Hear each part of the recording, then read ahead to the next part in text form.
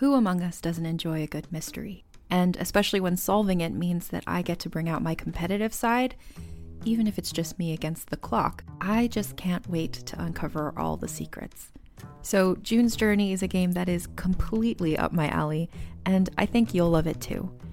In June's Journey, a hidden object mystery game, you play as June Parker, who's on a quest to solve her sister's murder and uncover her family's many secrets. Each chapter brings you deeper into the story, and it's set in the Roaring '20s, so beyond uncovering clues, you get to experience the glitz and glamour of the time. June's Journey is definitely not a game I play mindlessly, which I love because I get genuinely invested, and a lot of it is a race against time, so there's a little fun added pressure of trying to find the clues as quickly as you can in each scene. There are also tons of ways to customize the island that you're on, learn more about the characters, and then new chapters are added weekly, so you really can't run out of things to explore. So if you think you're up to solve this case, download June's Journey for free today on iOS or Android, or play on PC through Facebook Games. June needs your help, detective. BP added more than $70 billion to the U.S. economy in 2022 by making investments from coast to coast. Investments like building charging hubs for fleets of electric buses in California and starting up new infrastructure in the Gulf of Mexico. It's and, not or. See what doing both means for energy nationwide at bp.com/investing in America. This movie, it set a new bar for spectacle in the 90s. But for all the destruction and the mayhem, this movie is charming as hell. Good morning. Third best fictional president of the decade. How did you do that? I gave it a cold. That's one thing I do really appreciate about this movie. And like all these action movies in the 90s, like, you know, they all had to get a little creative and think on their feet. Is this movie a masterpiece of any kind?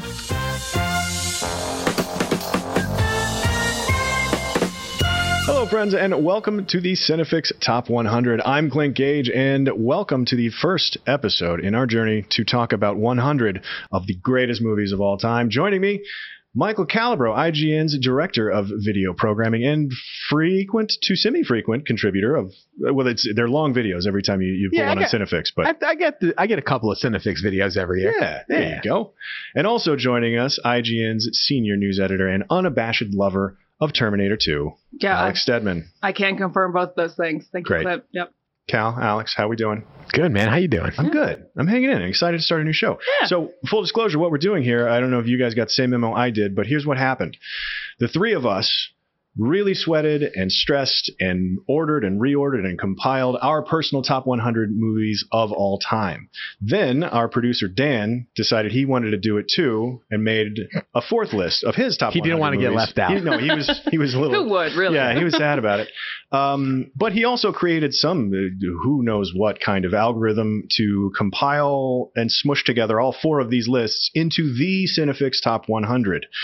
He won't tell us how he did it, why he did it, or where any of these movies actually land on the list. We'll find that out. So at we the end take of the no show. responsibility for any Absolutely of these. not. Right. Well, all the opinions that we express, I think, are probably ours, but the reason that we're expressing them, that's Dan's fault. How do I know that Dan isn't in your ear right now? He might. I think he is. I think he literally is. Yeah. To be honest, I've never met him in real life, so it could be him. There's a voice in my ear. He is our possibly. But in the meantime, Alex, Cal, and I, we are going to talk about a bunch of really great movies and then figure out exactly where they ranked on the weird compilation Cinefix Top 100 list that the algorithm came up with. Yeah. Does that sound right? That is not Dan's top 100. No, it's not Dan's top 100. Although there are some choices on the top 100 that I can imagine are just going to be like, Dan, did you do that? If you get mad about anything, blame Dan. It's Dan. We're going to blame Dan for lots. Yeah. But enough about Dan. Let's talk about what we're here to talk about today, which is the very first movie, the very first episode we're talking about, Independence Day. Yeah. ID4. Great toy line. Great. Yeah. Did they make toys? Yeah, dude. They had like some real awesome those toys. rocket ships? Yeah, I can believe that. All right. Well, Independence Day, of course, from 1996. Roland Emmerich directed, co-wrote with his producing partner, Dean Devlin. Of course, the two of them went on to blow up the world several more times after Independence Day. Kind of turned into their thing. Yeah. Exactly. but this movie, it set a new bar for spectacle in the 90s, right? Like it's a high that folks have been chasing ever since. But Specifically them. Specifically them. Yeah. And they've gotten close a couple of times, but I don't think they never recaptured the magic. A lot of it, I think, is because this movie has an incredible cast, too. It's like a scrappy ensemble with a couple heavy hitters kind of leading the way. But like we were talking about, Dean Devlin and Roland Emmerich figuring out the most adorable way to destroy things, I think, is kind of how I feel about this movie. Because this movie is charming for all the destruction and the mayhem. This movie is charming as hell. And it's all about like the world coming together and like putting aside their political differences, like red and blue coming together to defeat the aliens. It's like, it is weirdly wholesome. Vivica A. Fox voted for the other guy. Oh, she did. That's right. Yeah. Real fun moment. Yeah, but it is weirdly, there's a dog. Sure. Well, there's the dog, of course. There is the dog. I'm going to talk a lot about Boomer. No, but it is in a weird way very wholesome, and it's like inspiring if you allow it to be. Sure. Yeah. Yeah, I mean, like the Iraqis and the Israelites, they share a Morse code tapper to defeat the aliens. I mean, listen, I hope we can all come together like that if there is an alien attack. I don't know that we can, but I hope so. Mm-hmm. Yeah. But then talking about the cast too, I think you've got Will Smith and Jeff Goldblum just at the front and center of this cast, and they're both having a moment in the midst, just for context of their careers. Yeah, but I was just gonna say, so like Jeff Goldblum is like cruising, right? He's like at 65,000 feet, right? But this is like Will Smith is still on the ascent. I agree. Because this is like part of the trilogy, right? Like last year was Bad Boys. This year it's gonna be Independence Day, and next year is gonna be Men in Black. And those three. And then from there he starts getting into like Enemy of the State and Ali, and he starts sort of, he starts his ascent that way. But in terms of like leading blockbuster stuff, because this for Goldblum, this is sandwiched between two Jurassic Parks. Yeah. Like he's just like, I'm going to be like, a blockbuster nerd for the next couple of years. And he cashes in on it, and he does an incredible job. Yeah. Mm-hmm. No, I agree. I think this is like, it's not only, I feel like Will Smith is kind of the standout, but he's also like, I mean, yes, there's Bad Boys, but there's a difference between being a cool cop and punching an alien directly in the face. Like there's a big difference there. I think this is really the movie that made him the action star that he was. Yeah. No, I mean, it's the movie that every audience loved it. And then Men in Black coming on the heels of this that just cemented everything. Everything. So cool. Like in this movie, he's so He's not still so cool? He's hold on. We do have to acknowledge that Will Smith did not have a number one hit song at the time of this movie, but when the Mission Impossible, like when the Men in Black movie came out, then he hit that next level, right? Because then he's just like, then he just starts releasing tracks to the music, or music tracks to the movies, and like while Wild Wild West is terrible, the Wild Wild West song is incredible, and I would go as far as to say that they produced that entire movie just so that song could be lit. I still listen to that song. One of the reasons why he picked Wild Wild West over The Matrix? Is it really? So it wouldn't surprise me. No, this is complete conjecture. So he can work with Cisco to make that absolute classic 90s banger. Yeah. But that album, Millennium, like that was like when I was 8 years old, I had that banging. We're getting way. Yeah, sorry. Way I love the Millennium. Sorry. Discography. Big Willie style. But I mean, the rest of the cast though, like this is what I love about this movie is like it is a scrappy ensemble. You've got Bill Pullman and Robert Loggia and Judd Hirsch, who is fantastic. I love Judd Hirsch. Mary McDonnell, Harvey Firestein, Vivica James A. Fox is great in this. Vivica A. Fox and James Rebhorn, and like just really like the all-star cast of that guy, like and from Arrested Development, right, her, Egg. Yeah, this movie really helps with any games of like 6 Degrees of Bacon, like where you're trying to like connect like actors to one another. If you ever played that kind of game, this movie comes up a lot. Right, it comes in really handy. Yeah. But so in terms of Roland Emmerich or any of these, let's talk about Roland Emmerich or Will Smith. Are there any other of their movies that should be on the top 100? No, I don't think so either. Yeah, I'm totally fine not having any other Roland Emmerich films on there. I think, again, we've talked about this before, right? Like Roland Emmerich has approached it again, but not as a whole package movie. But like, let me put it this way.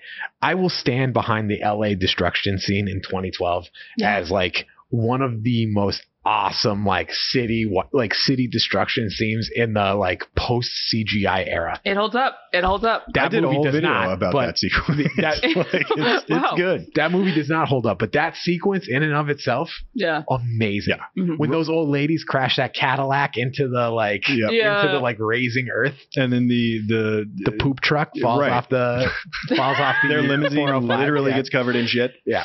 No, Roland Emmerich in the art of escalating nonsense is a real it's a real fun thing to watch. Like Yeah. he really knows how to make things additionally bonkers to the thing that Oh, you it's just witnessed. so silly. Yeah. But here's the other question. Like, just before we get into sort of the art of the scene stuff, because there's a lot of really great miniature work and a lot of really great effects work to talk about with this movie. But before we get there, is this movie a masterpiece of any kind? Can you throw the word masterpiece around and have it land squarely on Independence Day? Disaster films for sure. I think the M word's it's pretty. That's a heavy order. Especially for the first episode of this show. Yeah, I don't know if I personally would, but I think it deserves to be mentioned in the grand pantheon of action movies for sure, and apocalypse movies. Definitely. So Fox. let me ask you this question: if not this disaster movie, then what disaster movie? That's a good question. Oh, that's a good question. It's also strange to think of this as just a disaster movie because it's an Yeah. alien invasion movie and like it's There's politics. sci-fi. Yeah. Well, yeah, politics. Yeah. But this like But it's got that like it's got that politics of not saying what party these people belong to Yeah. in a movie. That's true. So like They're it's very like they're very clear about we're not being very clear aware about there that. are two parties and two Yeah. perspectives on things. We're not saying who's who and everybody's Yeah. okay, right? Can we move on? Great, thank you. And Yeah. then that's it. hold on, I want to get back to this disaster. This stuff like this is like the movie that spawned like a entire Yeah. genre that like hit its peak in the 90s. Like this was like the tip of the wave, right? We got like Deep Impact. We have Armageddon. Before you Yeah. have that, 97. So this comes out in 96. 1997 has Volcano and Dante's Peak. Yeah. 1998 then has Armageddon and Deep Impact. So Yeah. so which one of those movies is the masterpiece? I don't know if any. I mean, Not to Armageddon. throw down a challenge to you right now. Armageddon, I loved. I will say. Well, we can talk. Great use of animal crackers. Yeah. Yeah, exactly. Very memorable use. The of animal sexiest use of animal crackers in any movie of all time. That'll be the movie list that ends up on. Yeah. Top 10 sexy uses of animal crackers. Yeah. But we'll talk about Armageddon more, and we can just move straight into the art of the scene section here now. I think because like this, We're not going to talk about how awesome Bill Pullman is. Name two other Bill Pullman movies. I can't. Oh, I can't. yeah. No, 4 he's pretty minutes. great. Yeah, he's a great Lost president. Highway. And Never seen it, so it's okay. Yeah. Yeah, we made That's our point. it. Yeah. Bill Pullman. No. Yeah. What was the Sandra Bullock moment while you were sleeping? Oh. Look at Clint, two. I thought I you did said you had bad recall. I frequently do, except for those two films. 'Cause No. apparently Yeah. those two films live in my brain. I've spent my entire life constantly getting Bill Pullman and Bill Paxton confused. Right. Yeah, a lot of people do. A And lot of people do. constantly acknowledging that Pullman is the lesser Paxton. Yeah. Pullman is the lesser Bill to you? Yeah. That's, Okay. yeah. No, I love Bill Pullman in this. Like, you can totally believe he's that, like, young, like, you know, idealist president who people, like, believe in. And he's so weirdly calm, so much calmer than he should be. But, like, I guess that's why the people elected. I love him. I mean, he was a fighter pilot in the Yeah. Iraq War. Yeah, he the was. first one. Yeah. What was it? Desert Storm. That's it. It's a- Yeah, Desert Storm. But like, come on, like, let's be serious, right? Will Third best, belong in the air. third best fictional president of the decade. Just of that decade, behind Harrison Ford, Air Force One. Yeah, which came the next year, right? So like, Okay. he was technically, for a brief moment in time, the first best fictional president in the 90s, You and know then what? all the better ones came after him. So he was probably the new bar that Yeah. Yeah. got other presidents to then Yeah, become yeah, better. and then like President Bartlett, and then what was Harrison Ford's character's name? I have it written down Oh, here. I don't know. Jack James something. Marshall. James Marshall. President Marshall. Yeah. So both of them came after Pullman. He sets a high bar. I actually in this won't. I movie. won't really argue does. with you on that. Like, I think he's a great presidential actor in this. He's a shitty dad, though. Oh yeah, not a great or Well, a husband. Really, He was just like, I gotta go fly a plane. I'm gonna just like leave my recently orphaned almost orphaned daughter here. That's the thing that science fiction movies have not been able to get away from ever, up to and including Captain Marvel. I had the same, Yeah. like no, I'm gonna go fly in space and probably die. Like and leave my daughter right here. Like, he has the best bone spurs excuse of any person ever, right? He's like, but he's a pilot. Will he belongs in the air? Because like he's just like, oh, I can't be a pilot. I'm the president of the United States, and my wife died, so like my daughter only has like one parent left. And he's like, nope, got to get in the air. Well, they got enough planes, but they don't have enough people to fly them. Am I the only one that rewatched this movie to prepare for that? They talk about this. There's a good reason for it. Wait, I just recently a selfish reason for it. Well, yeah, you were even a father, and you're advocating for the bring my kids in for abandoning your child to go fly an airplane. But what kind of if you don't save the world? What's the point? He would have already saved it. He's president of the United States. He ordered the strike. But he doesn't have to be part of it. Listen, so much of this movie is about men just doing manly things. Right. And that's what Bill Pullman's doing in this movie. He's just being a man and a president. That's just in this movie that happens? I mean, I feel like this movie is like the pinnacle of that. Like Will Smith just wants to go punch an alien and Jeff Goldblum wants to not smoke cigarettes and save the world. Like, it's just men being dudes. He's just trying to recycle. Like a manly man. Like a man. Everyone knows manly men recycle. Like a big tough man. Why you? David! I don't understand. Why you can't show someone else how to plant the virus? Someone who is trained. Oh, no, something may go wrong. I'm going to have to think quickly, adjust the signal. Who knows? Hey, you know how I'm always trying to save the planet? Here's my chance. Let's get to how they made this movie. So for the art of the scene section this week, we're going to talk about this movie. It feels in my brain, in my memory, like a big CG spectacle movie, but really, like, they use so many miniatures in this movie. Yeah, set the record, right? I believe so. Yeah, there was a shocking amount of practical effects that went into this movie, and I think there's in terms of a brilliant moment in this movie, like the first alien attack. Yeah, like when the countdown runs, like that is such an iconic scene, and I think, frankly, for when it came out in 1996, it was a tipping point for CGI. I think literally, and even in the rest of this movie, I think they leaned on CGI in ways that don't quite hold up like the first half of the movie, to be honest. No.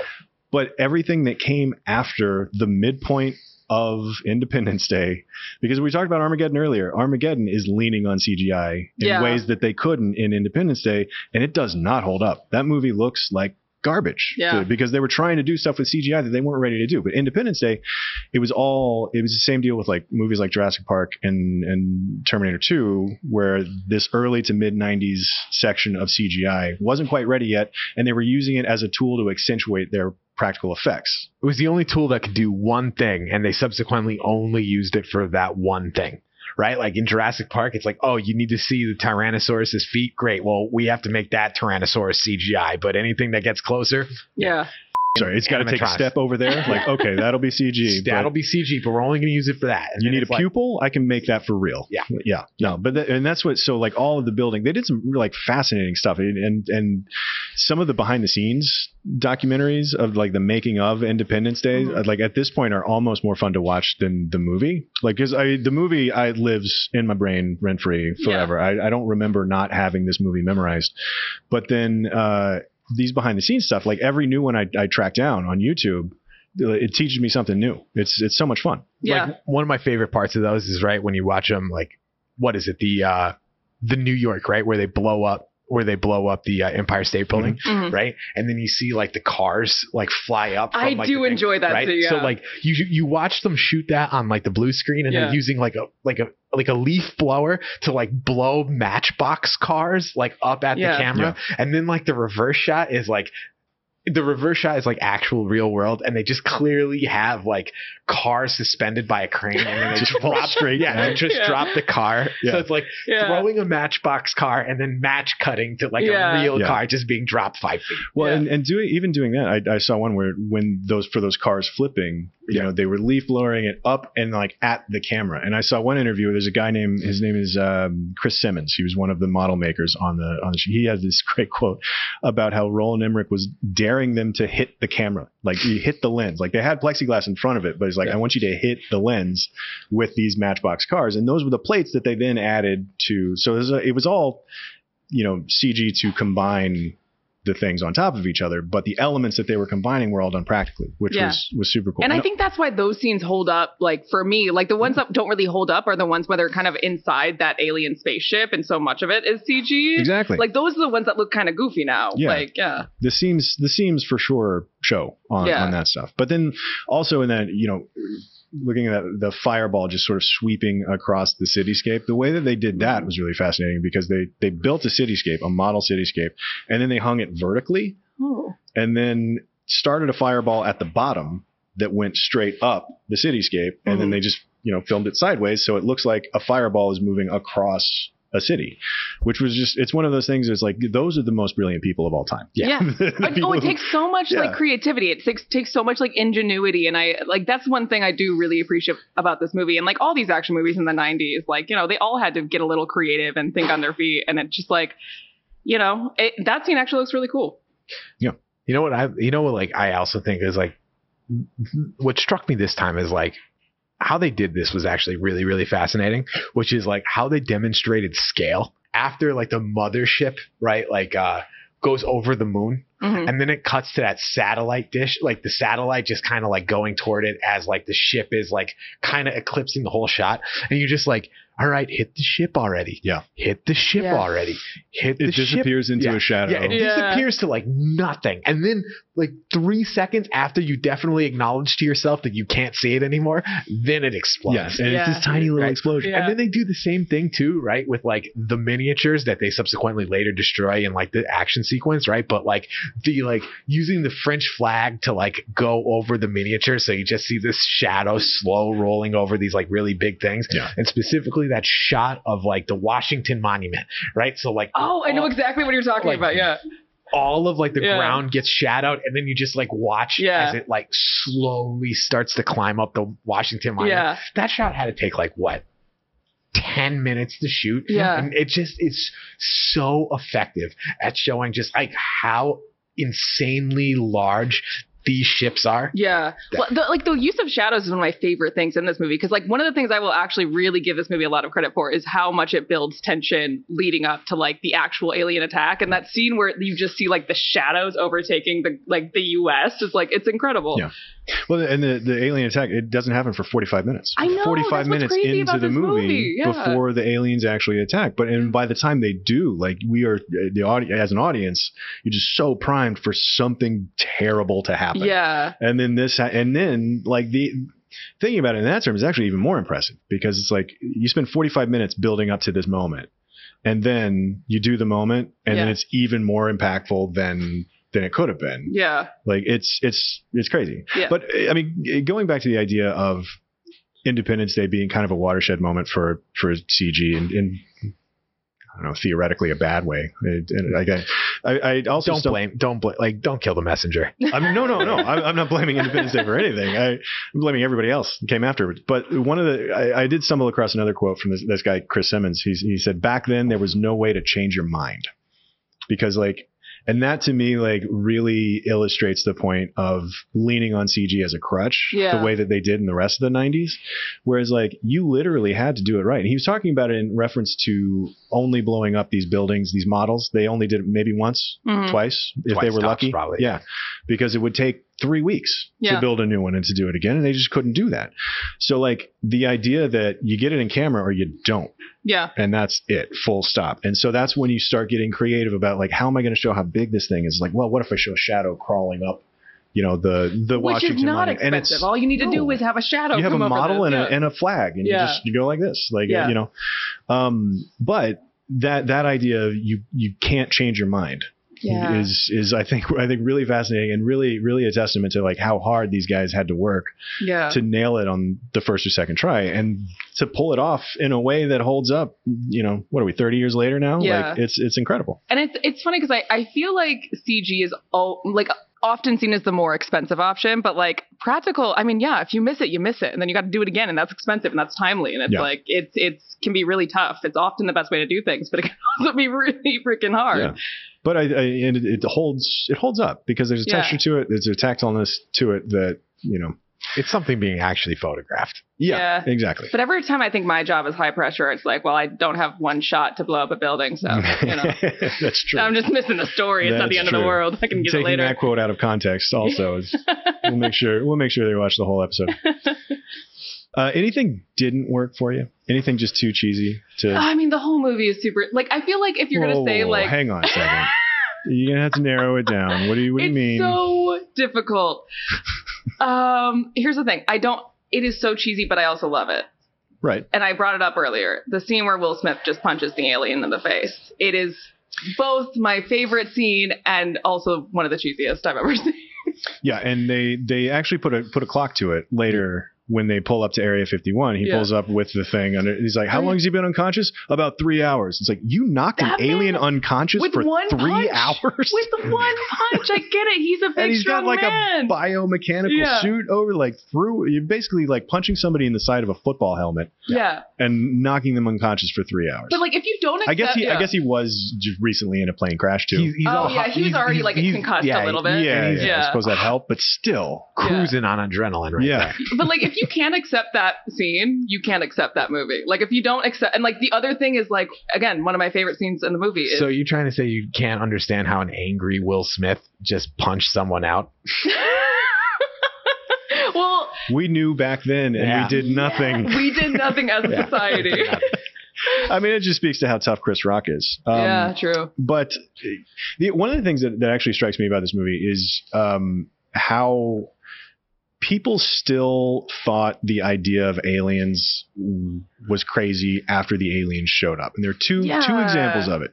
Number one is when Judd Hirsch is like, "Oh no, you guys got Area 51. You got the button." And everybody's like, "Hey, crazy old timer. Like, there's no such thing. That's insane to think that Area 51 is." Just like, "No, actually, Area 51 is." And then the other thing that happens is at the end when Randy Quaid is like, I just want to say I'd like to get some revenge ever since I was abducted by aliens. And you're like, oh, this crazy asshole thinks he was abducted by aliens. And it's like, no, he was. Like, aliens exist. Like, why are you still looking at these people like they're crazy? Right. And like, that's another thing that doesn't really hold up, but I also like it, is the whole Russell Case character. It's like, it's this character that has had something terrible happen to him and no one believes him. Yeah. And you're right. Even after the aliens showed up. After the aliens actually showed up and blew up the world. And he gets his moment and everything. But no, and like, one thing that always kind of gets me too is how, and I think this is just because the idea of aliens is so far-fetched, is how like calm so many of them are, like especially within the White House.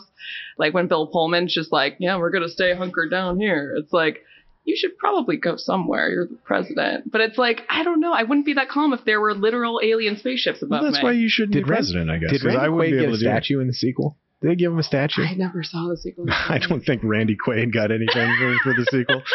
He should. He saved the world. No, he did. Yeah, I think was it. I can't remember if they addressed Russell Case. There was no monument to Randy Quaid. It's actually not Russell Case. It's just Randy. It's just Randy Quaid. Yeah. It's just Cousin Eddie. I don't know. Yeah. I don't know. I'm trying to remember. No one remembers. So it's okay. Yeah, no one remembers Resurgence. I'm frankly, and I'm not going to go back to. I thought it was called Resurrected. So the fact that it's actually called Resurgence. Listen, I'm like 70% sure it's called Resurgence. We could both be right. Resurgence, Resurrected. Yeah. What do you think of the ship design of the aliens? Oh, I think it's great. Yeah. Yeah. You know what I like most about it is the sound design. Actually, how so? Well, it's not like a whooshy jet, like a powerful engine kind of sound. It's like that, like sort of. It feels like a mouse to me. It's like, okay, it's like kind of higher pitch, pitch, kind of like digital futuristic. Yeah. It feels like they thought about like, what is an engine that we haven't even thought of yet? Yeah, like what would that sound like? And the answer is like some sort of weird like anti-gravity floaty thing. You know what we haven't talked about yet? The aliens themselves. Like, I actually think they look pretty dope. Pretty dumb? Dope. Okay. Yeah, the opposite. Good. Yeah. Thank God. I know. I would cancel the whole show. No, I actually think they look fairly scary. Yeah. For like, especially for the time, like when like with how slowly they move, they're in the grand scheme of movie aliens, they're pretty good aliens. A minute left. Well, here's another scene that we can talk about. Tax aliens, but they're no sign. Yeah. Well, they sort of are, right? They have that little gray man kind of general shape to them, but then they put them in that biomechanical suit thing, and then they give them like the weird tentacles. But in terms of another brilliant moment, I think when they have the alien that Will Smith knocked out, and he wakes up in the lab and starts killing everybody, like that's a legitimately scary scene. No, I agree, and I'm glad you brought that up because I forgot to and I wanted to. It's where that movie goes a little bit horror, and it's also where they establish, like, because you're not really sure, like you feel like Bill Pullman is so charismatic that maybe he can talk the aliens out of it. But I like that scene is like, no, they're here for death. They're here for war. And I also like, I feel like an underrated character is Dr. Oken. Like that dude just loves his job. Died doing what he loved, I think. No, he didn't. He shows up. He's in a coma for 40 years. That's right. Well, he almost died doing what he loved. Yeah. He got critically injured, I guess we could call it. But I don't know. Looks pretty dead. But that sequence too is really cool, and also like all of the tentacles just flying everywhere, and the smoke and the sparks flying and the lights flickering, and like the big full size actual alien, and you just know he's just on a dolly, and and nothing is moving except for the tentacles just kind of being slid across the floor.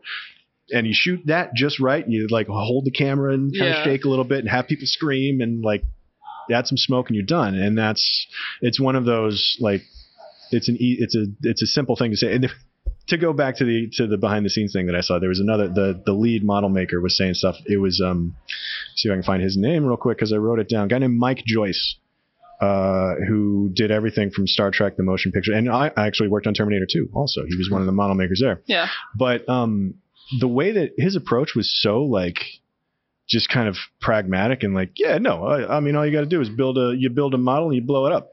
Yeah. Like, and then you're done. Yeah. And it's just like it's such a like a blue collar craftsmanship to go into some like, I think it's easy to think about filmmaking as like filmmaking, but he's like, I built the White House and then we blew it up. Yeah, well, I mean, like that's the beauty of it, right? Because like with those like CGI people, it's like, well, the explosion looks fake, and it's just like, oh, well, maybe it's too red here, or like it moves too fast. Like with these models, it just like blows up. Yeah, you can't argue with it. That's what happens. Throw some firecrackers in there, a little gasoline, just Bob's your uncle. But I do, and the thing is, like, speaking to like practical effects, I feel like that alien emergent scene, the one that we're talking about when he comes out of the lab, I feel like that is one that holds up. That is one that is still scary and not cheesy, I think. Yeah, no, I do too. And especially, to follow that up with the idea of it talking through That's a great concept. I like that concept. Yeah, that's not a thing that I'd ever seen before, and we haven't since, The whole like telepathy idea with the aliens, it's so good. It's so good. Can there be a peace between us?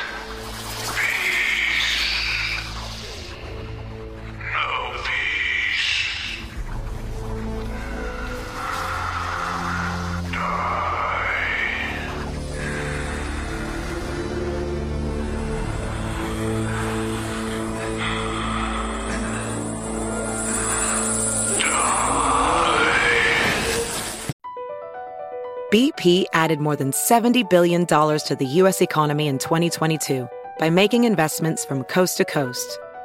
Investments like building charging hubs for fleets of electric buses in California and starting up new infrastructure in the Gulf of Mexico. It's and, not or. See what doing both means for energy nationwide at bp.com/investing in America. During Women's History Month, come explore what feminism means to you with nonfiction storytelling podcast Thread the Needle. I'm your host, Donna Schill. I'll use my background in journalism to dive into topics that matter to women today. Listen to Thread the Needle wherever you get your podcasts. I think we can move on to our movie list section. Do we have anything else we need to talk? Any other brilliant moments that you want to talk about? I do Great, really like. I also have to call out the very end of the movie where Jeff Goldblum and Will Smith are walking across the desert with their cigars, and their women are running towards them, and it's so cheesy, but you kind of have to like add it in there as one of the great scenes of this movie. Thanks to those cigars. It's the cigars. Any a good motif. Yeah, any long lens looking across salt flats, it's like a cheat code for a cool shot. Yeah, it's one of two like cheer-worthy moments I feel are in the movie. The other one is really where the dog escapes getting burned up where she's like Boomer, and then you just have that great super, and like in the background maybe doesn't look so great now, but like just that little lab jumping I mean, and jumping from like the roof of cars. Did they talk about that in the making of documentary? Because that animal had how they got Boomer, the dog to do some that kind of stuff. I feel like he wasn't running on actual cars at all. Like I think that was honestly, Boomer running across the cars might have been the biggest stretch of CG that they did in the whole movie. It wouldn't surprise me, like getting a dog to at least sort of realistically look like it's running across cars. No, they definitely did that. Having just watched a lot of like how they did the dog fight in John Wick 3 Parabellum. You can get a dog to do that. No problem. You can get a dog to run anywhere. But like the fact that guy a couple of weeks, he can get that dog. But the fact that they were doing that, and a lot of those cars were also blowing up and flipping. Yeah, I was like, you know, I want the dog to live, and I'd be really sad if it didn't. But realistically, that dog would not live. What, Boomer? Yeah. No. I mean, he was kind of a badass, I will say. Good dog, badass. Good boy. He's a good boy. Yeah. And then hunkering down in just a closet in the side of that. Yeah. I guess it's just like a maintenance room on the Sepulveda Pass. Yeah. It's one of those scenes that didn't need to be there, but you know, I'm glad it was. I cheered. Well, yeah, I mean, it's Chekhov's dog, right? Except it's the opposite. If you introduce a dog in the first act of a disaster movie, you need to show that dog surviving. Yeah, you do. And you see him at the end in the truck when they're meeting up with Jeff Goldblum and Will Smith. He's in the truck with his family.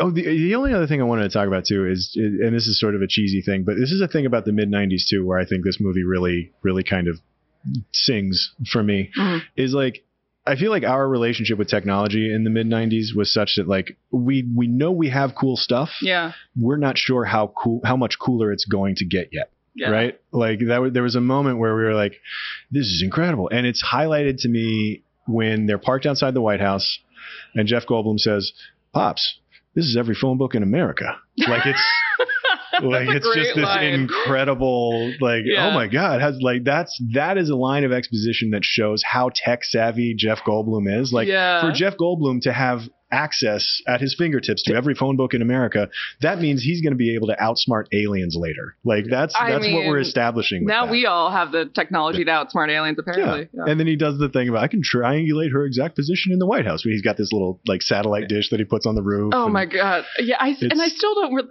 just talking more about the technology, I still don't get the science behind the whole give the robot or the rocket a cold thing, but you know. Oh wait. Oh yeah, that's right. So like computers were just coming out, right? So the masses probably didn't have PCs in 1996, so no one knew what a computer virus was. So you have to explain a computer virus to people like they don't own a computer. Which is kind of kind of creative. Well, but I think that gives you a lot of honestly, that's the only reason that the movie worked, right? Is because nobody really no one went to go see Hackers the year prior. Exactly. But I do love that, like, I'm sorry, don't you have to get on a payphone to give somebody a virus? Yeah. This is my understanding of computers. You have to cough on the computer. Yeah. But the idea that we were in this space of just like, you know, I don't know, we can just say computer virus and no one's going to think twice about it. And they weren't wrong. And frankly, like, it's an example of things in movies that you kind of take on some shorthand, right? Mm-hmm. You kind of just, you gloss over it. And if you think about it and if you pull on the thread, it doesn't work because it's like, wait, hang on a second. You're talking about aliens are using Linux and so you're able to communicate with it? Like, you know, they have apples in space also. Yeah. I mean, shit, man, when you say it that way, right? Like we had a satellite dish on Earth, orbiting Earth that was like the Hubble Space Telescope. Yeah, we couldn't find the aliens until they passed the moon. They got to the moon. Until they got to the moon. So there's all kinds of stuff like that you can tug on that stuff, and the movie might fall apart for you. But the movie, it's so charming and so well made otherwise that you don't care. And I don't think you should care. And that's why the movie holds up, even though, like, you know, having every phone book in America is just like, that is the worst brag. But for 1996, it was great. And it was fine. Everybody's like, oh shit, wow. Yeah, but that's kind of like the epitome of this movie. Like, to me, it's like you have to just embrace it for what it is. Like, it is so silly and so goofy. It's like, you know, like, yeah, it's the whole give of the thing a cold is kind of silly, but it leads to, you know, Will Smith and Jeff Goldblum having a cigar inside of an alien spaceship. And if you don't embrace that, then you're not having fun. And again, I really like the cigars as another character in this movie. motif. Yeah. Smoking is always cool in movies. I'm gonna, as a non-smoker, I'm just going to say it. All right. Yeah, I feel like I have cigars, I have the think. lung capacity to say that. Yeah. Smoking is always cool. Always Yeah. cool. Yeah. Any other brilliant moment business that we need to Are we going to talk about the Independence Day speech? Oh, we have. We can. I can't believe we almost moved on certainly without can. talking about the speech. We got to talk about the singular greatest moment in Bill Pullman's career. I think we can talk about that in terms of let's talk about what lists parts of or this entire movie should end up on Cinefix. And I mean, top 10 speeches of all time, right? It's honorable mention. You think it's an honorable mention? Wait, what would beat it? I definitely think it's an honorable mention, but top 10 speeches? Like, you're going to put, I love this speech, make no mistake. Like, whenever I hear, today we celebrate our Independence Day. I got chills by you saying it just now, and you're kind of halfway making fun of it. Just like, like reading about it, apparently they were not told to clap when he actually delivered that speech. How can you not? And they just did it. Yeah. Like, that was improvisation. Yeah. Apparently it was also supposed to be rewritten. Yeah. Like it was a placeholder speech and they just forgot to replace it. Now that's just capital A acting. Yeah. Like he just that is Bill delivered Pullman. it so well that like they could not do it. No, I love this. I mean, that speech literally set the bar for 2 future fake presidents to come and overcome it. Yeah. Yep. Especially after everything, like there's so much that happens in this movie that I forget about until I really sit down and think about it. But like you go through all that and then you end it with that speech, like that is absolutely. I feel like that's in top 10, again. And even the speech itself, like I like how it starts with the mic feedback a little bit. Like he's not holds the wrong. Yeah, he's not. Doesn't really want to do that. I guess I'm gonna say a few words, and then by the time he gets to the end of the speech, like he's as into it as anybody else is. Like it's an incredible speech, and that's one of the reasons why he's such a good movie president. Like you totally believe you would like cheer for that guy if he was on your TV. Yeah, exactly. Yeah. Any other list that obviously disaster movies. Yes. Yeah. This should be on there especially in terms of like I don't know, disaster movies that sort of borrow from other genres because it's very. Obviously it's sci-fi. Yeah, I was just going to say sci-fi. I will say this. As the guy who wrote the top 10 practical effects one, it did not make that list. However, I will say it didn't make that list because I figured there was enough miniature entries for miniatures to have its own list and thus not be a category on the best practical effects one. And it would very much be ranking high on the miniatures Quite list. the rabbit hole you went down. I think that it would be 10,000 words on that. Yeah. Yeah, it was long. It was lengthy. We could that was top 10 miniature effects of all time. Like this one's got to be on. I would give take it your that. pick. Any of them. Which one would it be? Like, what was the most impressive miniature in this whole thing? Oh, because we also didn't bring this up, right? The Statue of Liberty is the most impressive miniature. A, because it's awesome as the Statue of Liberty, and then B, they recycle it at the end of the movie because that's what Randy Quaid flies his plane into when the ship explodes. Great moment. Great. And I didn't bring that up before, but I loved that moment. I really like Randy Quaid in this movie. I don't know. But no, yeah. What are you saying?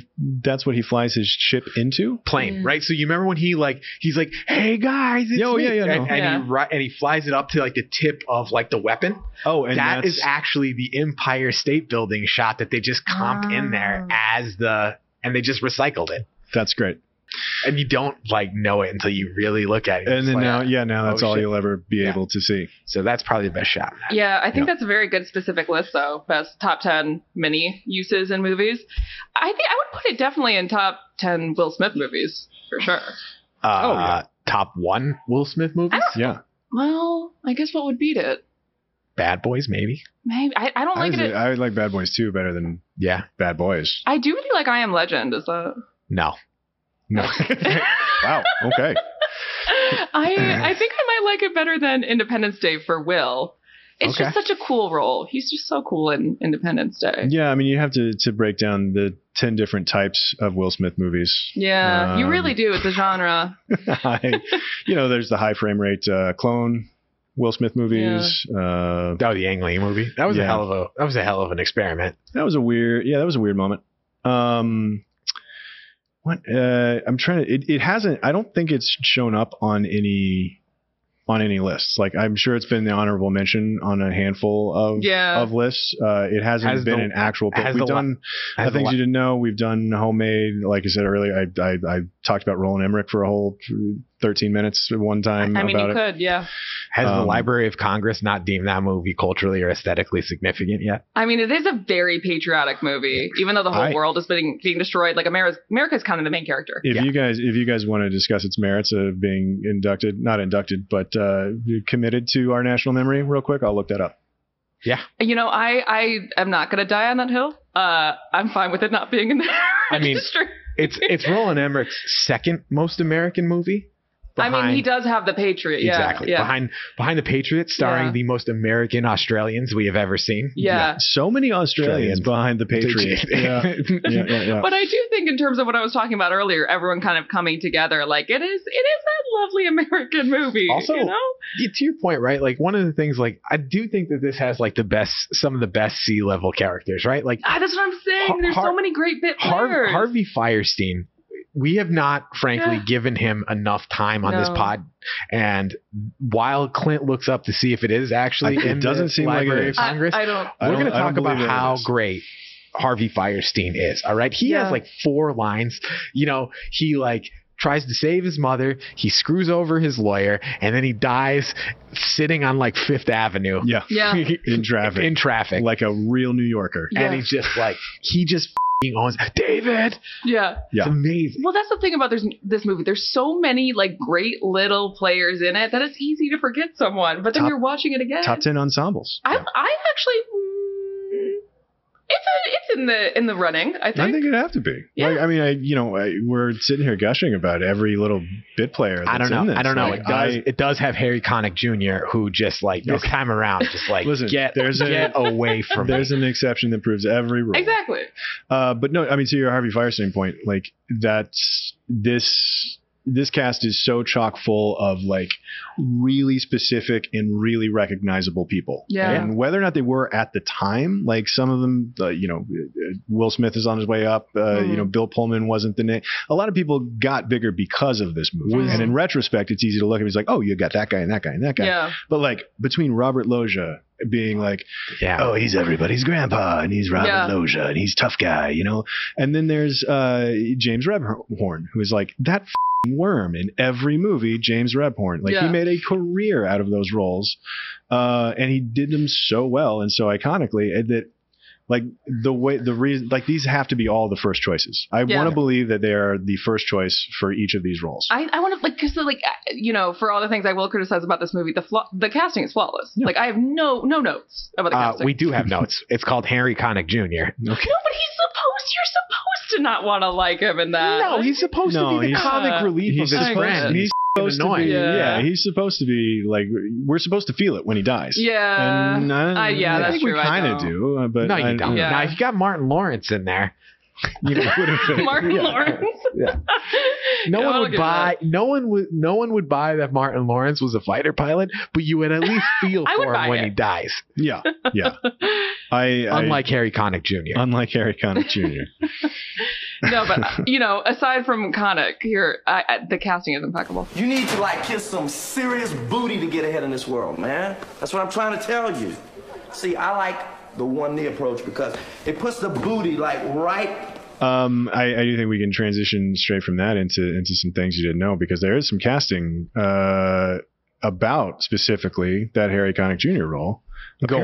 Apparently Matthew Perry. That would have been great. Could he be any less Harry Connick Jr.? Yeah, exactly. I'm sorry, I had to do that. Matthew Perry, about as believable of a fighter pilot as Martin Lawrence, but still. That would have been great for his career too. Matthew Perry. That would have been like peak Friends too. Yeah, right? that would have been right in the middle of Friends. I bet the reason they didn't get him is because Matthew Perry was too big for it. Or this shooting schedule. And typecast. But that's the thing. It would have been so good for his career because that would have. I mean, it's still kind of typecast. Because I don't know. Did you guys ever watch Band of Brothers? Yeah. I still can't see David Schwimmer as that asshole guy. David Schwimmer is because he's fucking Ross Geller, and I feel like I'd feel the same way about Matthew Perry in this Henry Connick Jr. role, despite the fact huge improvement over Harry Connick Jr. You really have it out for Harry Connick Jr. I didn't think he was that bad. I didn't either. I didn't really buy. When he died, it wasn't a big loss because also there was a weird thing happening in that scene where everybody was dying in that scene. Yeah. Like there's such mass casualty in this section that like getting one more character to go, like I wasn't that big a deal. The mass casualty and like the whole reason that Harry Connick Jr. I think is in this movie is right to set up the disappointment in Will Smith's character that he isn't going to be an astronaut, so that like he has that full character arc when he actually gets to fly the spaceship into space and subsequently become an astronaut. Like that whole scene is like just like Harry Connick Jr. was hired to just basically be like, I don't think you could fly the space shuttle if you marry a stripper, and like which is like great and terrible line, by the way. No, one of my favorites and least favorites. That scene just sucks. Yeah. What's this? Oh, that's nothing. Hold on, oh man, what is this? Jasmine kind of has a thing for dolphins. I don't know. Stevie, this is a wedding ring.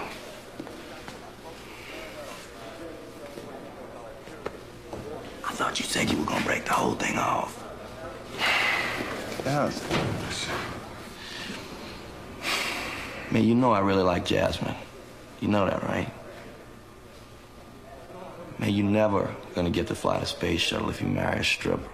Especially because like an engagement ring has a dolphin on it. Which I was watching that movie with my wife, and she was just like, "If you ever got me a ring that looked like that, I would say she's no." got to think the dolphins or whatever. It's like, this is an engagement ring. It's like, how did you know that? Yeah, like, this is not an engagement ring. It's just a ring with a dolphin on it, with sir. a dolphin on it. Like, but like no, you didn't even go to James Avery to get that. Like, where did he get that? I don't know. Get a dolphin ring. No, but I would have loved Matthew Perry in it. Like, I don't hate Henry Connick Jr., but Matthew Perry would have been great. Harry Connick,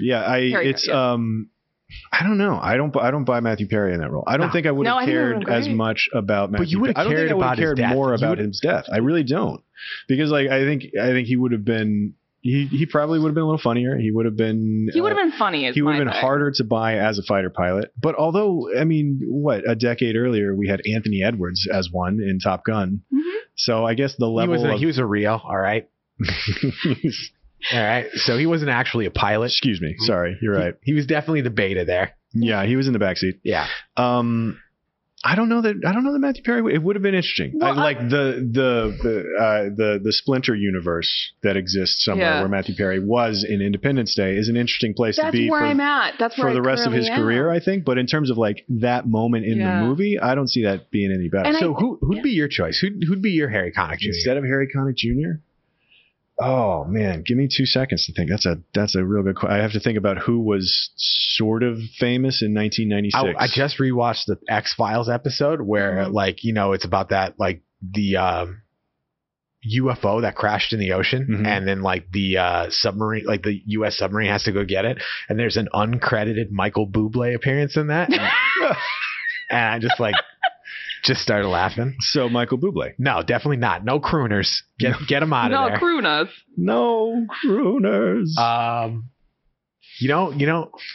I don't know. I don't have the problem with Harry Connick Jr. that you guys don't do. either. I think like I don't have a problem with him because the reason that I like him is he has that weird unearned swagger. Yeah. Like Caliber, you're right in that he kind of doesn't deserve to be there.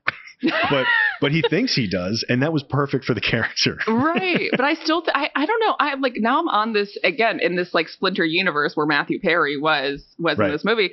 And I feel like we're not seeing him as it because we just see him as but I don't think Matthew Perry goes on to be the serial killer in Copycat after this, or goes on to 30 years later having his own daytime talk show for a few minutes. Yeah, I guess. I forgot about that. What about Duchovny? Can Duchovny have done? No, I think he would have been too likable. He's too flat. He's got a no. He's too dry. That character needed to be sort of. You know who would have done a great job? He just would have been too young for it. Sean William Scott. Definitely too young. Yeah. I mean, like 4 years, maybe. You know, like Well, I mean, American Pie was 3 years later, and he was probably 28 when he was playing 18 in that. So it could have happened. He could like Stifler would have. Yeah. Okay, I'll give you Stifler. Stifler would have been a good. Yep. Would have been a good Harry Connick Jr. But again, I don't hate Harry Connick Jr. Give it time. I'll learn to hate him. Just from now on, and every time you watch Independence Day, you're going to hate Harry Connick Jr. and you're going to notice the Empire State Building in the spaceship. That's true. And I also feel like I'm just things. yeah, that's true. I feel like I'm just like really sticking up for Harry Connick Jr. at this point. Which and needlessly so. Nobody's asking us to defend Harry Connick Jr.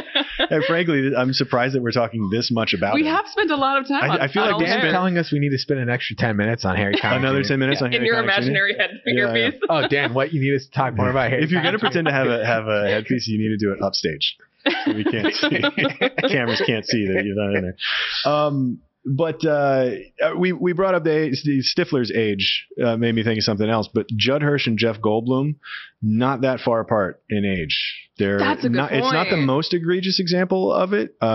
Judd Hirsch was 18 years older than Jeff Goldblum, which I suppose having a kid when you're at 18 is not the most unusual thing. It's not like Harrison Ford and Sean Connery being, I think it was 12 or 14 years apart in Last Crusade. But I just like Judd Hirsch plays so much older than just 18 years older. He's like one of those people who like you think he's always been old, you know? Yeah, he's played somebody's like getting up there in age, gonna have to start worrying about him soon, Dad. He played that age for like 35 years. Still playing it. He's still playing it. Yeah. Thank you, Fablemans. Yeah. Yeah. Oh, that's right. Yeah. Still playing it. If it ain't broke, you know?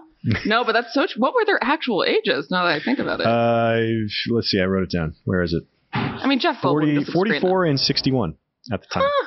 Well, Jeff Goldblum. So first of all, Jeff Goldblum's a great 44. Like he looks great. He looks great. He looks great at 60, whatever he is now. Yeah. Currently, still looking great.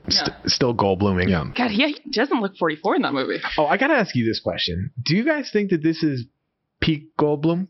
No, it's good. It's good Goldblum. I will argue. I'll make an argument for peak Goldblum because I'm going to make an argument for plateau Goldblum.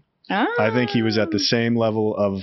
He got there with Malcolm in Jurassic Park and stayed there through Malcolm in the Lost World. I totally agree. I totally agree that this is like the plateauing of Dr. Ian Malcolm. Yeah. Because this is like the same. This is the same role. Well, he knew what he had and he was doing it right. Yeah. And he just kept doing it right.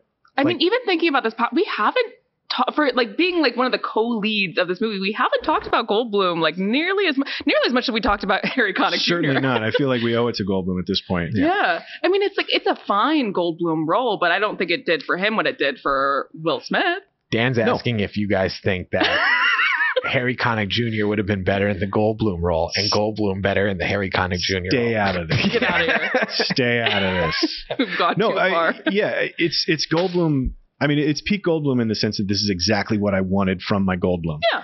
And still, like now, it's a different Goldblum, right? Now, I think Grandmaster Goldblum is awesome and funny, and frankly, even Goldblum, his own show on Disney Plus, where he's like his National Geographic show, is a lot of fun.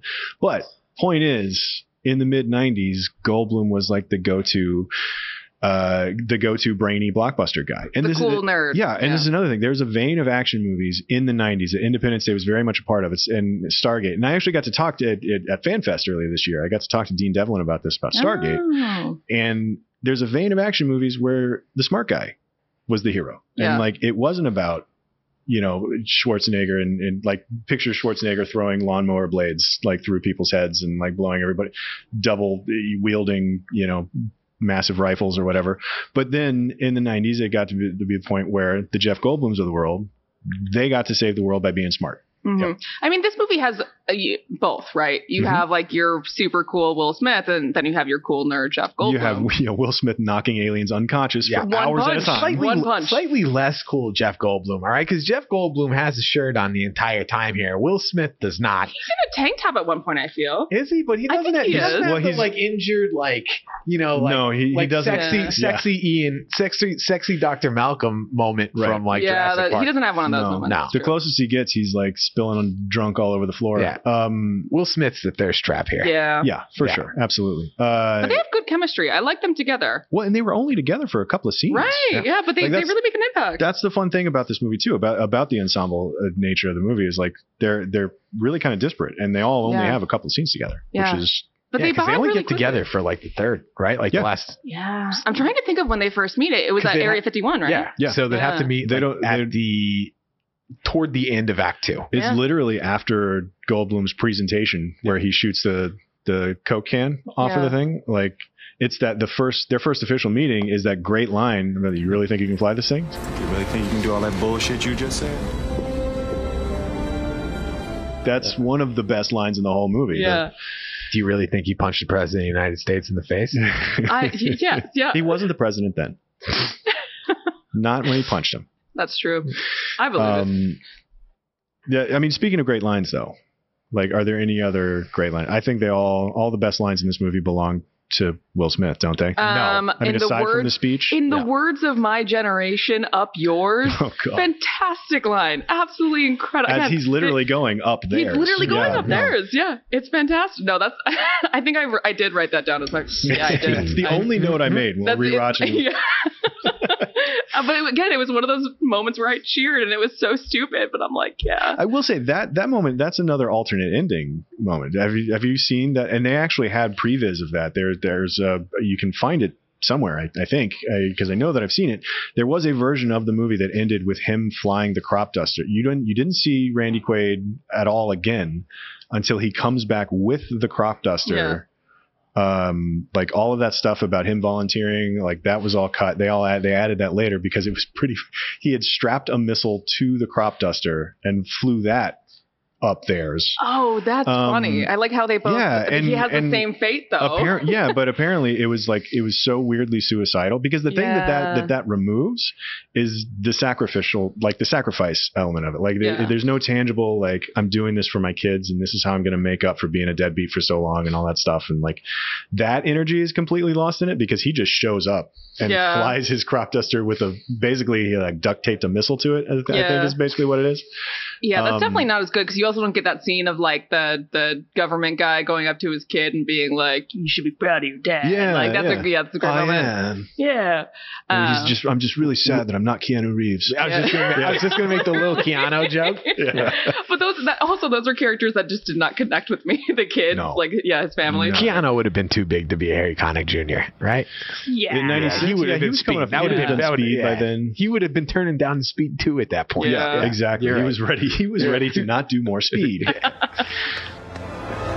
your father did was very brave. You should be proud of him. I am. So let's talk MVP of the movie. Who's the MVP? I think we've talked a lot about Roland Emmerich. Roland Emmerich, you think? Again, he has been chasing this high for the last 30 years. He hasn't found it again. I think Roland is such a obvious answer for the right reasons because it's probably the right answer. But like, I don't know. It's just such a Will Smith movie. I love Will Smith in this. Like, but he had no song. Right, he wasn't topping Roland Emmerich. He wasn't topping the Billboard charts, and he wasn't topping the box office. But he would be next summer. Yeah. Next summer he would be at both. I'm just trying to say this is Will Smith on his ascent, but this is the best year of Roland Emmerich's life. I mean, you're not wrong. That's fair. Yeah, that's fair. I mean, that speaks to Roland Emmerich, though, in terms of like. But we've talked a lot about a lot of different people, and there's a big ensemble energy, both on screen and behind the camera too. Like with everybody that works on all the miniatures and everything. But the one person most responsible for this movie being great, Roland Emmerich. Yeah. I mean, there's also Devlin though. Because. Yeah, I mean, Devlin wrote it, right? But like Emmerich also had to fight for Will Smith, right? Like there's in that, like they didn't think that this would be as marketable of a movie with a black lead, and like to Roland Emmerich and Dean Devlin's credit, like they fought for Will Smith. Yeah. And like, man, God, there are a few things better than saying "I told you so" and telling everybody at Fox that after this movie. Yeah. Would have had to feel awesome. Yeah, I mean, I will give it to you on that point because I can't imagine anyone else in that role but Will Smith. Like, it wouldn't have been as cool. Like, you could maybe, there are a bunch of action stars in that day, but it's like Wesley Snipes might have been able to do it, but he wouldn't have been as charming. No, and his character is so charming. So I'll agree with you on Roland, but Will Smith. One of the other names that was up instead of Will Smith, Ethan Hawke. See, that would not have been nearly as, and I love Ethan Hawke, but no. Steven Hiller. Nah, don't do it. That doesn't do it for me. Yeah, I mean that's too like Ethan Hawke is. I mean, at the time in '96, like when was before Sunset? Before Sunrise. Googling. That was before. I mean, it was prior to this. I'm trying to think of what Ethan Hawke had done. Sunrise was 95. When was Gattaca? Before Sunrise. So he would have been coming straight off of Before Sunrise to do Independence Day. So he's like hipster European vacation guy at this point. Yeah, he's too cool for this. He's too cool for this. He's Reality Bites Ethan Hawke right now. Yeah. And it also just wouldn't have been as cool in the movie. Right. There's no swagger to Ethan Hawke at that point that Will Smith has. Good choices all around. Yeah. I mean, so Roland Emmerich gets the MVP because he was responsible for even having Alex as MVP in the first place. Yeah. I'll concede to that. There's a cold logic to that. I like it. And just like, again, he wrote this movie on vacation, came back, dropped it. You can tell though. Dropped it off and had a green light the next day. Like, and then he didn't it up. Nope. Which is not something you could say for any other movie he's made since. Yeah. I mean, you can tell that script was hastily written, though. I will sit here and tell you that I had a great time when I went to go see Moonfall in theaters. All right? But still haven't seen it. I think, this is a situation where, and I can imagine we're going to run into this on a lot of these movies, but this is that we talk about on the show. But this is a situation of the right guy with the right idea in the right place, getting the right amount of rope to do whatever he wants with, right? Like, and he didn't hang himself. And he did not hang himself. Yeah, I would argue that he hasn't yet. Like, all of his movies are exactly what they are. Yeah, you know, like I feel like all of his movies turned out exactly the way he wanted them to. But this one is... Roland Emmerich has never made a mistake. No, he's like, if you ask him, I doubt it. No regrets. Yeah, none whatsoever. Yeah, no, I would agree with that. Just to be different, honestly, my MVP is Judd Hirsch. What? I love Judd Hirsch in this movie so much. But the MVP? No, but here's why. I think there's...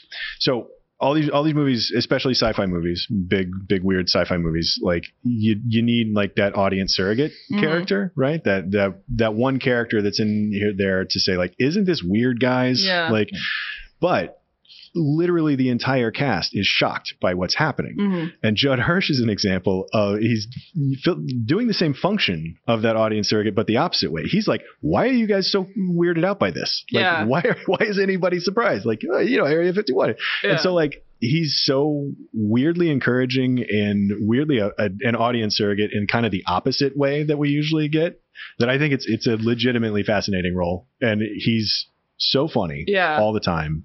I love him. I still don't agree, because I just feel like there's so many other more important players in this movie, but I really enjoyed that argument. Great. Yeah. That's what we're here for. I love your love of Judd Hirsch. Yeah. I'm not going to argue with that. Yeah. But no one, and let us be clear, no one has said Henry Connick Jr. Or Harry, for that matter. Or Harry. You want to say it again? I'm editing this. We can say it again. Harry has... Harry had like 5 lines. Henry Connick Jr. had like double the lines of Harry and had half the impact. That was perfect, though. Yeah, that was great.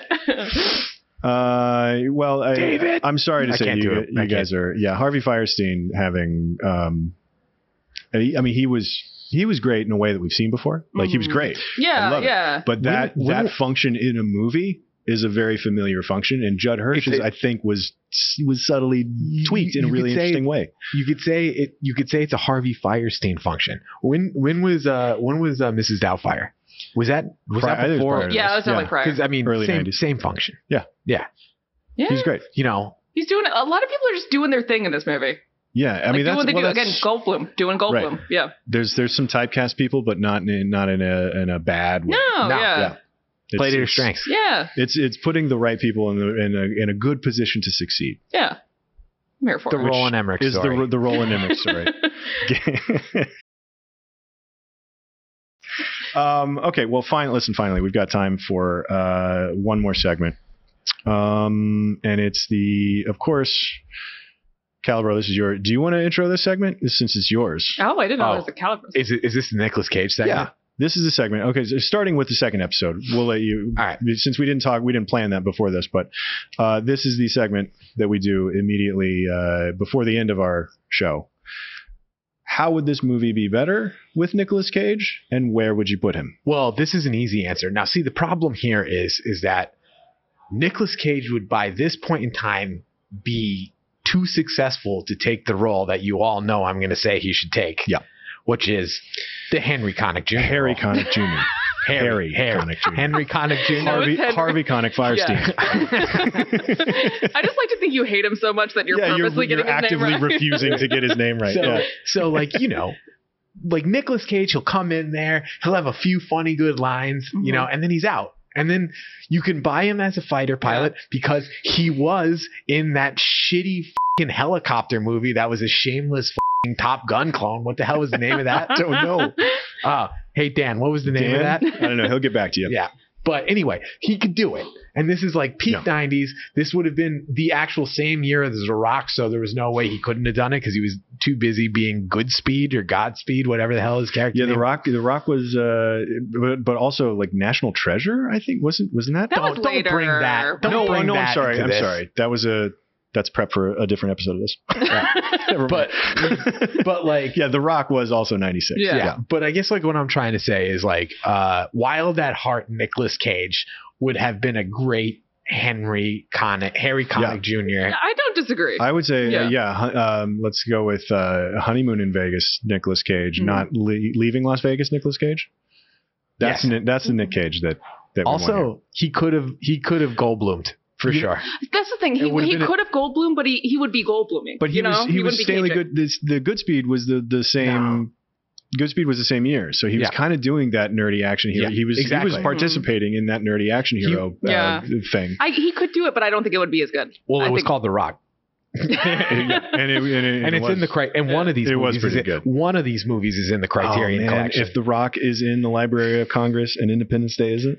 The Rock was my first date, by the way. Really? What? I wouldn't get a date for another 10 years. My older sister had to drive us there and buy the tickets. I think David is kind of the no-brainer role for that point in his career. But I do think, you remember Executive Decision? Yes. And how all of the marketing for Executive Decision was, this is a Steven Seagal movie. And then he dies like 3 minutes into the movie. Yeah. You do that with Nicolas Cage in the Harry Connick Jr. role. Yeah. Like, you're expecting Nicolas Cage to be punching out aliens as well. But then he dies, and you're like, oh, God, I didn't see that coming at all. That's one thing I love when there's a big star and you expect them to have a huge role and then they die. Like, I love when that happens. Just like Steven Seagal. Yeah. Exactly. Yeah, I would have liked that. I will also say, just picture, and this is going to be my alternative to either David or Harry. I think Harry Connick Jr.'s role is the Reverend. Have we said his actual character's name? No, we have not. I think it was we absolutely Jimmy. Not. Let's go with Jimmy. I'll buy it. As the good Reverend says, that whole thing. Yeah. Of Henry Connick Jr. Yes, Harry. What's his real name? It's Harry Connick. It's Harry. It's Harry. Sick. But I do just picture for a second today we celebrate our Independence Day speech as delivered by Nicolas Cage. I mean, I would like to see it, but I don't want it to be replaced. Port a call, Nicolas Cage? Come on. Why no, not? Bill Pullman I mean, I guess eventually we're going to get to a movie that's older, that predates Nicolas Cage, so we're going to have to time travel him a little bit. Which I'm willing to do. Yeah, I think I'm fine with it. Yeah. I don't know. Having said you know what? Too straight of a character can't. I'm not. He needs the match. I'm not interested in seeing him be serious about anything. Yeah. I think any of the roles I would cast him in would be too small for him. I wouldn't put him as Goldblum. I wouldn't put him as Pullman. I would not put him as Smith. Like, those are roles I wouldn't have guessed. Harry Connick. And I would be fine with that. Yeah. I'm not mad about it. What about Henry? What about Randy Quaid? No. Nicolas Cage. I mean, Nicolas Cage being a drunk crop duster is not bad. You know, as much as I like Randy Quaid in that, yeah, I wouldn't be mad about Nick Cage in that. Would Face Off Nick Cage, Troy Castor Troy, or Castor Troy? That's it. Would it be Castor Troy Nick Cage or Sean Archer Nick Cage in Castor Troy's face? Do you want Nicolas Cage, or do you want Nicolas Cage doing a John Travolta impression? No, I don't want Nicolas Cage. All the memes from Face Off come from the moments when Nicolas Cage is being Nicolas Cage. You know what's great about this is we're just going to use this footage, the same conversation for every one of these episodes. Yeah, every single segment is just like, I don't know. What about Face Off? Yeah. I'll be perfectly honest. I don't think Independence Day gets any better with Nicolas Cage. I think demonstrated a very credible reason why, highlighting. I've spent the last hour and a half highlighting its major fault, and then I think I conclusively. You really are. I think I've conclusively proved that Nicolas Cage would in fact have made that tiny bit better. Okay. Yeah. All right. No. All right. If he makes the Reverend, whatever his name is, it doesn't matter. If you make Harry Connick if you Jr. make Henry Death, if you make Harry Connick Jr.'s death 10% more impactful, then sure. Yeah. I guess. Now I'm also thinking about him in the Randy Quaid role. Like, that would be pretty entertaining. His kids would have to be younger. That's fine. Those kids. I guess if we're time traveling, Nick Cage. Either one of those roles. I'm willing to Keanu doesn't have much of an impact here. No, because I'm willing to concede either of those roles to Nicolas Cage. I think. Yeah. I think it'll be good. Yeah. Okay. So it would be better with Nicolas Cage is the general consensus. I feel like that's going to be the answer to most of these episodes. But okay. That's the joke. Don't tell him that. So listen, I think it's time. Any other closing thoughts on Independence Day before we get to? I guess we can wrap these closing thoughts up into where the movie landed on your personal list, Calibro. Did you have it in your top 100? Didn't land anywhere on my list. Holy crap! Why not? I don't know, man. Like, I guess here's you know what? Because of Harry. We actually haven't talked about. We've talked about this, but not on tape, right? Which is like, this is at the this is a good movie. I would go as far as to say it is a great movie, but is it one of the 100 greatest movies of all time? At least to me, no. But this is like, if this was the bar for modern Hollywood, we would be in a golden era of cinema, just like we were in 1996. Yep. If this were the level to which all other movies needed to get before they were released, we'd be in great shape. Yeah. But that being said, I think it is well north of the baseline myself. Did you have it on your top 100? It's not on my list. And there's I think as we go through this little experiment of ours, there's going to be movies where I watch and I'm just like, oh, why didn't I put that on my list? But this is not one of them. This is not one of them. I'm not going to lose any sleep by not having Independence Day on your list? Yeah. I mean, it's it's fun. It's good. It's not a bad movie. It's just, I agreed. It's not one of the top 100 movies of all time. Okay. I mean, is it one of Clint's top 100 movies of all time? It is. I mean, I hope it is, because how the hell did it end up on our... all Dan. This is crazy Dan math? I'm so confused. What's going to happen? I'm going to wait for Dan to tell me in my ear if he had it on his list. What's gonna happen when we have to do an episode that's only on Dan's list? I'm going to be sick that day. I'm going to call in sick that day. No, so Dan did not have it on his list either. That's entirely Clint joint? Yep. Wow. Where's it at on the Clint list? Number 15. Whoa. All right. That's high enough. According to Dan's Independence Day, we get to talk about in the first episode of a brand new show, solely on the strength of me thinking it's the 15th best movie of all time. I love that for us. Listen, Independence Day, this is the other thing about these are 2 hours people are never going to get back. Independence Day in the mid-90s for young Clint Gage. This was like one of the last movies I went to go see in the theater a bunch, right? Like, I saw this in the theater upwards of 12, 15 times probably. Yeah, probably because you didn't pay attention to it the first time because it was a date. No, that was The Rock. That was The Rock. So, wow. So, and let's see.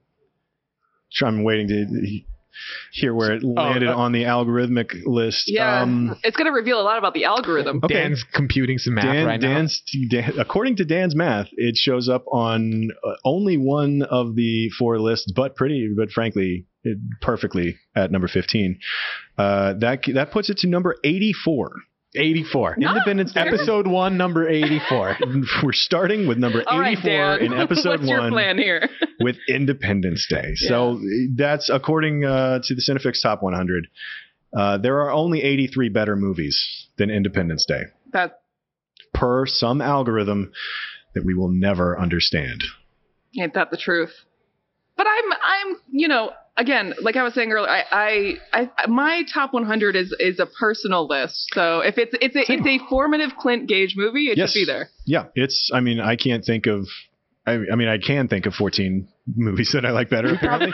But that's not many. Like Independence Day is a movie that I have loved for, since I saw it as let me do some math myself here, like 15. Yeah. So like I have loved this movie for close to 30 years now, and I will continue. God damn it.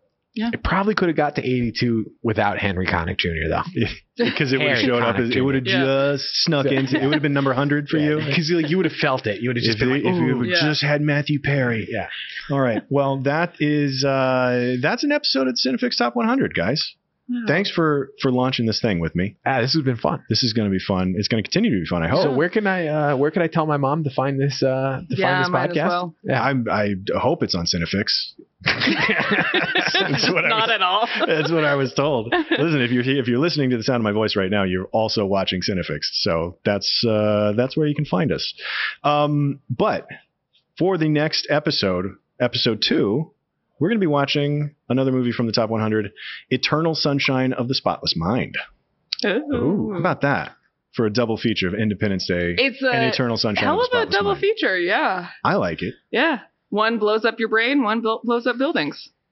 Yeah, that'll be the challenge, is to just really One's find going to help me line. scrub my memory of Harry Connick Jr. Yeah, that's Is that goal. where you would go? You would do the Eternal Sunshine for just to forget the fact that Harry Connick Jr. was in Independence Day? I would love to picture a scene where you're just like, where they're like, kind of crap Ruffalo, talking. I'm going to need you to come by right now. Yeah. Let me get Ruffalo and Dunst over here. I got to get rid of something. Okay. Well, thanks again, guys. And thank you for watching. Come back next week. We're going to watch Eternal Sunshine of the Spotless Mind and talk. Well, we're not going to watch it. We're going to talk about it. We're going to watch it between now and then, I hope. Yeah.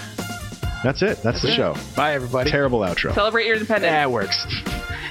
Today, we celebrate our Independence Day. And by our Independence Day, I mean the movie Independence Day.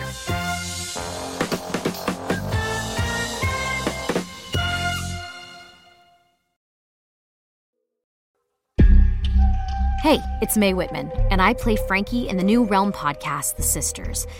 The Sisters is about a museum curator of medical oddities who investigates the origins of a mutated skeleton with 2 layers of bones. 7 ribs are completely fused. And you have no idea where this came from? No, she was sent here anonymously. Not she. They, maybe? Wait. I've never seen anything like this. Soon, she uncovers an extraordinary mystery that connects her present with one family's tragic past in hauntingly dangerous ways. My grandfather was a journalist back in the 60s and 70s. He specialised in strange stories. Who are they? How are they connected to the skeleton? Play the tape. You'll see. Listen to The Sisters wherever you get your podcasts. We dream about it. We both dream about it. How often? Every night.